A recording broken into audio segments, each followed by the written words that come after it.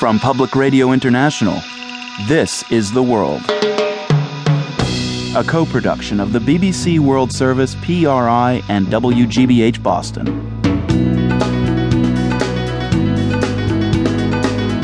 It's Tuesday, June 15th. I'm Marco Werman.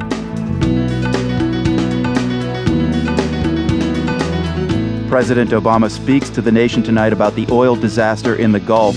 It's the next step in a White House campaign to show how seriously the president takes the crisis. We've seen the White House characterize this as similar to 9/11 and how much it has rattled the nation and the implications because of it. Also today, the British government apologizes for Bloody Sunday 38 years later.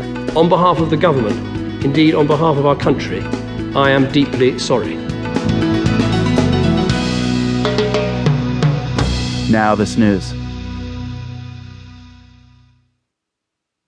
BBC News with David Austin. An inquiry into the events known as Bloody Sunday, when 13 civilians were shot dead by British soldiers in Northern Ireland in 1972, has found that what happened was unjustified and unjustifiable. The British Prime Minister David Cameron told Parliament none of those who died in Londonderry had been armed or were posing a threat to the soldiers. He apologised on behalf of the government and the country, saying the soldiers had given no warning and later lied about what had happened. But Mr Cameron hoped the inquiry's findings would also help the process of reconciliation. Bloody Sunday was a tragedy for the bereaved and the wounded, and a catastrophe for the people of Northern Ireland. Those are words we cannot and must not ignore. But I hope what this report can also do is mark the moment when we come together in this House and in the communities we represent, come together to acknowledge our shared history, even where it divides us, and come together to close this painful chapter on Northern Ireland's troubled past. Bloody Sunday was a defining event of the 3 decades of conflict in Northern Ireland. In the city where the shooting took place, Derry, a large crowd gathered to hear the report's findings. Many were relatives of those who were killed.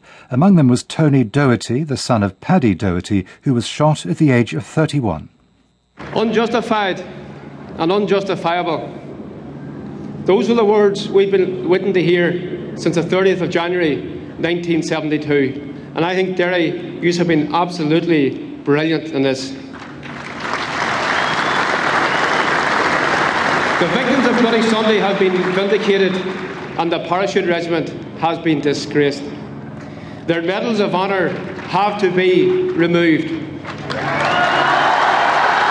The former British Army Chief, General Sir Richard Dannett, said the inquiry shouldn't be seen as a condemnation of the Army's conduct in Northern Ireland as a whole. Many tens, hundreds of thousands of soldiers took part in that 38-year campaign in Northern Ireland. 651 of them lost their lives. I think 6,307 were wounded.